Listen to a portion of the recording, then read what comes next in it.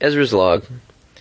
I embarrassingly forgot to refill my fuel tank in my work truck, which I was knowing that I needed to do as I was hurriedly finishing my workday yesterday, and wanted to make a point to do it first thing at work today, but was rushed out of the office and went to Martinez out into the middle of nowhere in the foothills to do one of my first jobs. Then I realized I was on empty, so immediately left the job site to go to a gas station and promptly ran out of gas on the side of the highway. Called the company mechanic, and he informed me that he wasn't able to come out to bring me gas, and so I had to call a tow truck company.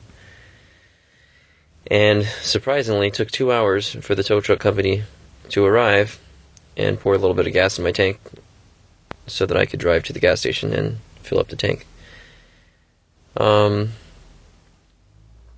So I felt kind of dumb.